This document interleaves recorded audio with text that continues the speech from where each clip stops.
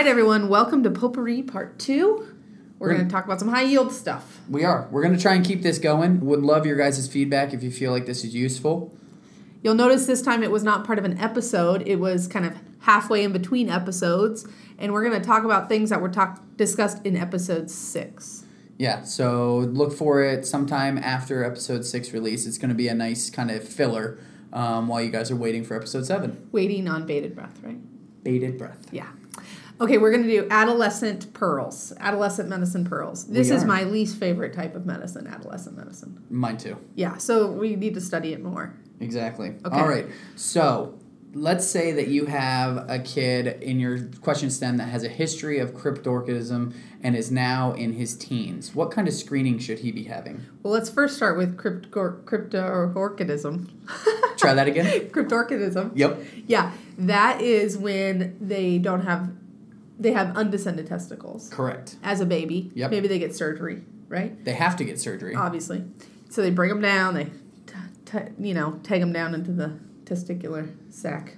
So side note, we're already doing good right now. Side note, what happens if they don't get it brought down? They get more cancer. So they get more cancer and regardless. Torsion, right? But they also can have infertility if you don't bring them down. Yeah. But that is why we get back to that question. When the male adolescents come in, they need to be screened routinely for testicular masses because they're at increased risk of cancer.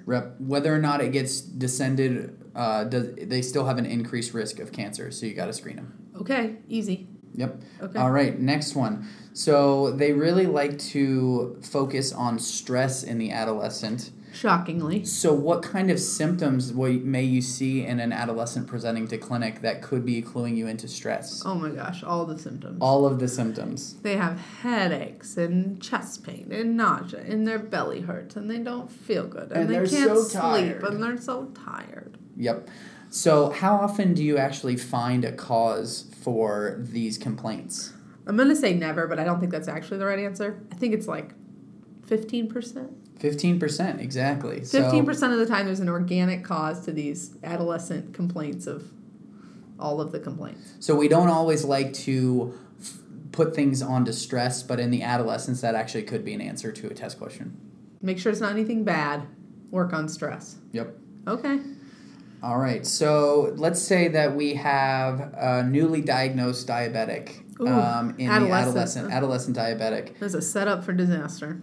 What do you think is going to be their biggest challenge and their biggest failure once their diagnosis happens? Adherence, right? They don't do things you tell them to do. They don't do anything anyone tells them to do, and you are no different as their physician. Exactly. So the most common reason for failure of a given therapy is lack of adherence. In the adolescent population. Yep. Okay. So, you can use, there's actually some studies that technology now in our, smartphone era can actually be helpful to help kids with this. There's lots of apps for lots of different health things for adolescents, and it's a good way to help them out. Definitely. So consider that if you're trying to improve adherence, you may see a question, and downloading an app could be the answer. The other one thing I like to look at is adolescents who come in with psychiatric illnesses, so things like PTSD and eating disorders and self-cutting and academic problems and even risky sexual behaviors.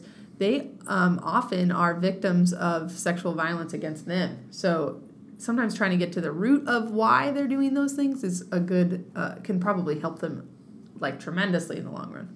Yep, and this is probably, again, a test question you guys have seen. A thorough history and physical exam is likely going to get you to your diagnosis. So taking a good history and finding out about the sexual violence could explain some of these risk-taking behaviors, substance abuse, eating disorders. So consider that as well. Okay, here's one. A 15-year-old, let's say 16-year-old, comes in with dysuria. Do you think he has a UTI?